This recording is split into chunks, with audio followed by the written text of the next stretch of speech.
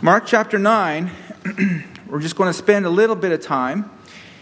You know, this is the Foundations Conference. The Foundations Conference is named such because of that verse in Acts chapter 6, verse 4, where the apostles say, "We will give ourselves continually to prayer and to the ministry of the word." What was happening at that time is that they were sensing themselves to becoming more and more distracted. There were problems in the early church. As the church was growing, there were problems. And I was thinking about this. You know, we live in a very distracted age too. We actually live in a very distracted age where it's hard for any preacher, any minister of the gospel to cut through all the noise to their congregation and just get their attention. It's hard to do that anymore. Well, in a conference like this, it's hard to do that as well, maybe for other reasons. And the reasons we see in Acts 6 with the early church, there were problems in the church. And problems and trouble and affliction often cause there to be these things that pull us away from giving ourselves to Christ and to prayer and to the Word, because those problems are just weighing on our hearts. I was thinking, what else keeps us from giving ourselves to seek first the kingdom of God? Well, prosperity does too. Prosperity. We read that the cares of this world, the deceitfulness of riches, and the lusts of other things, they choke the word, so it becomes unfruitful. Prosperity actually is a great distraction, especially in the West. But one other thing that I thought was a great distraction, which is probably the most pertinent to us here and now, is people. People. People can be a distraction. And that's why I bring our attention to Mark chapter 9. We have this very familiar passage of the Mount of Transfiguration. And Christ goes up into the mountain to pray and brings his disciples. And he's transfigured. His garment becomes white and glistening. And they see a glimpse of Christ's glory. And then all of a sudden they see there, in the midst of all of that glory, there's Moses. Wow. Moses. Now, we have many preachers here that are very dear to my own heart personally. I'm sure to you as well. And rightly so, we should hold them in high esteem and give honor where honor is due, because they have ministered to us. I know I've listened to countless sermons of these men, and they have ministered to me from afar, just listening to them online. And so I hold them in great high esteem. Well, what do you think about this? Moses, are you going to get any more famous than Moses? And so you can imagine the disciples, I mean, it's pretty hard for them. They see Moses and their hearts are immediately, there's Moses. There's Elijah, prophet of fire. They're together. This is amazing. And so Peter fell into this trap of the distraction of people. And he had to have some rebuke. By God the Father had to step in and say, "This is my beloved Son." Hey, all attention go to him. Hear him. Hear his words. And so my prayer is that we'll have eyes only for Jesus Christ, even here. They saw no man save Jesus only. That's my prayer. And we love men and we esteem them highly in the Lord. But hey, if we're starting to give glory to a man, you may as well call it over. It's done. The Lord will not share his glory with anyone. And so we want to give all glory to Jesus Christ. Save Jesus only. Jesus only. What else do we see in this passage? This is what I want to dwell on a little bit. In Mark chapter 9, we see that the disciples were confronted with this son of this father who was demon-possessed. But it was unusual because they were not able to cast the demon out. Perhaps previously they had the ability to do that. They had the power to do that. This time, they could not. And they were very confused about that. They didn't understand what was going on. And so what we see here is a heightened level of satanic activity. It was elevated levels of hostility to righteousness and to God. And Jesus says down in verse 29, because the disciples were perplexed, they didn't understand, Lord, why could not we cast him out? And by the way, before I go to what Jesus says, at least they asked the question. I see some parallels in our day today. We're seeing heightened satanic activity. I mean, you just look around. And I feel that the church, for the most part, is sitting by powerless to make a dent in this society. Powerless. As our brother Marcus Acevedo this morning noted in the prayer meeting, we have the resources more than ever as far as good doctrine, books, literature, sermons. I mean, we're sermon audio, 2 million sermons on sermon audio. But powerless, it seems, in the face of such satanic activity. We're seeing things today that are mind-boggling. It's insanity that's being swallowed wholesale. Insanity. And it's not just insanity out there among a few. I mean, it's being peddled to children in schools now. I mean, there is this concerted, I would say, heightened level of activity, of anti-God and anti-Christ activity being leveled to the children. And we're just sitting by like the disciples, and they at least were asking, Lord, why could not we cast them out? Are we asking that question? Are we asking the question, Lord, why can't we? Why are we seeing such powerlessness in the church? It's a good question to ask. Here's what the Lord says. This kind can come forth by nothing. I want to just underline this. This is my objective in this little talk. By nothing.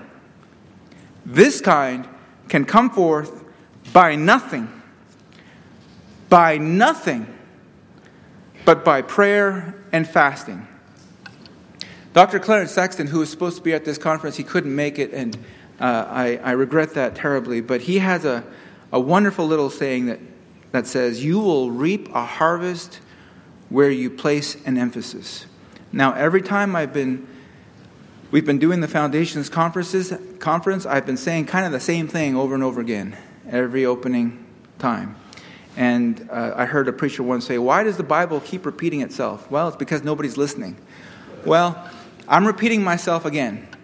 And I'm going to repeat myself again. This kind can come forth by nothing but by prayer and fasting. You look at throughout the Old Testament. Just look through the Old Testament, especially the kings. When they faced their impossible situations, their critical crisis situations, every time, consistently, the good kings, consistently, what did they do? They gathered God's people to pray together. That's what they did. They gathered Judah to pray together. And it even says there, they brought their little ones and their wives and their children, and they stood before the Lord as a single unit. And they cried to the Lord. Because they knew that they didn't have strength in and of themselves. They knew that they had no salvation in their own armies. They were pitiful compared to the hordes that were coming against them. Asa, you read King Asa in 2 Chronicles 14. We rest on thee, and in thy name we go. Gathered all of Judah together to seek the Lord with one heart and soul and all their desire. Is that the way we're seeking God? With all of our heart, all of our soul, and all of our desire. And of course, look what happened after that. Jehoshaphat, 2 Chronicles 20. We have no might against this foe, neither know we what to do, but our eyes are upon thee.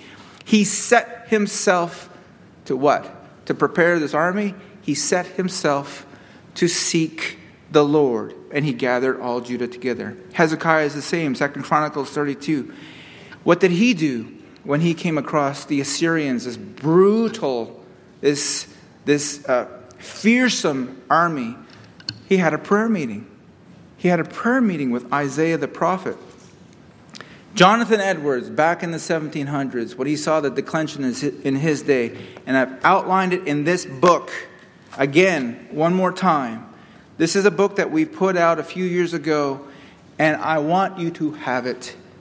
There should be copies somewhere. Maybe if not there, they're in the vault across the way. Pick it up, please, and read it. It's divided into 3 sections. The first section is written by Jonathan Edwards, and in his day, he wrote a little booklet called An Humble Attempt. Mr. Edwards, what is this humble attempt? What are you attempting to do? Good question. The title says it all. This nice long title. A humble attempt. To what? To promote explicit agreement and visible union. You have to note that. Visible union of God's people. In what? What are we coming together to do? In extraordinary prayer. Extraordinary prayer. Now that's a really important word. Adjective. Extraordinary. For the revival of religion and the advancement of Christ's kingdom on the earth. You see, these men knew something that we don't seem to get. Some of us, many of us. They knew that salvation is of the Lord. It's not by might nor by power, but by my Spirit, saith the Lord. They knew it. In fact, they knew it so much that they made these attempts, see.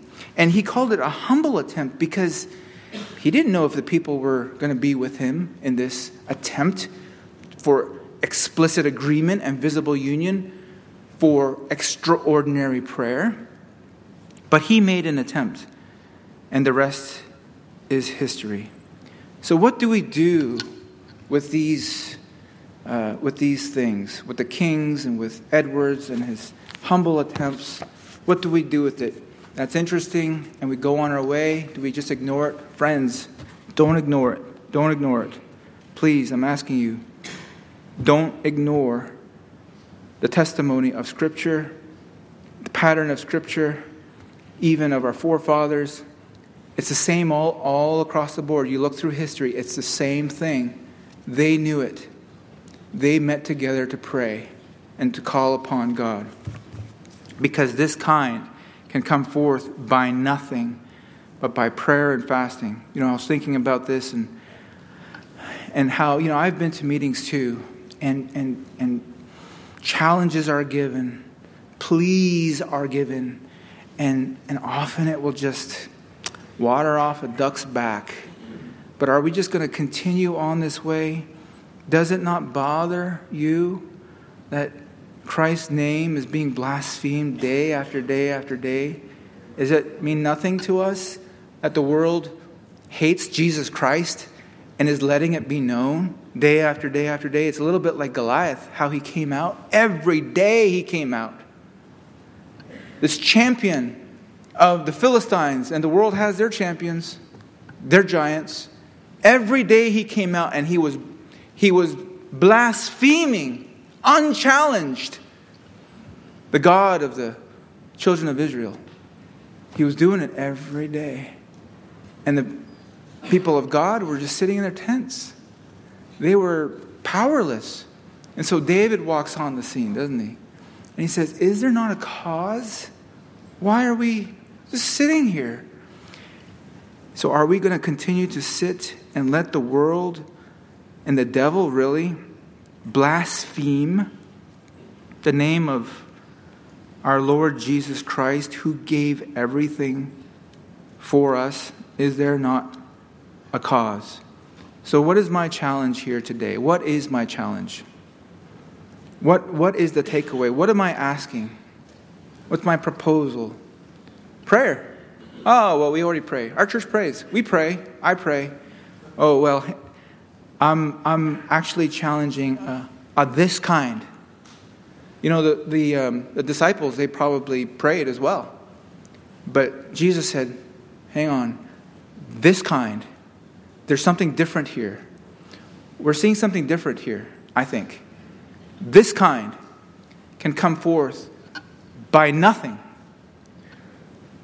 Either those words mean something or they don't. You can have all the preaching in the world. And by the way, we're for preaching. Faith cometh by hearing, and hearing by the word of God. But Ezekiel was preaching all day long to those valley of dry bones. He preached and he preached. He was told to preach, so he was obeying, and so he preached. It didn't make sense to him. He preached. What happened? They were very dry. There was no breath in them. And then what was he commanded to do? Prophesy to the wind. Speak to the wind. Address the wind. The wind, the wind, the wind of the Spirit. Pray, in other words. Come from the four winds, O breath, and breathe upon these slain, that they might live. Prayer. We have to step it up, friends. This kind can come forth by nothing but by prayer and fasting. Fasting, by the way, that's not a throwaway word there. Fasting implies sacrifice, even of things that are legitimate. Okay? Sometimes we have to set aside things that are lawful and legitimate because we're more earnestly and extraordinarily seeking after God. We want to deny ourselves and give ourselves continually to prayer and to the ministry of the word. So the main thrust of this, there's extraordinary and unusual satanic activity coming against us. It should be met with extraordinary united prayer, I believe. That's what we need, and that's my challenge to us now. We have 6 minutes. I want to have a prayer meeting right here and right now.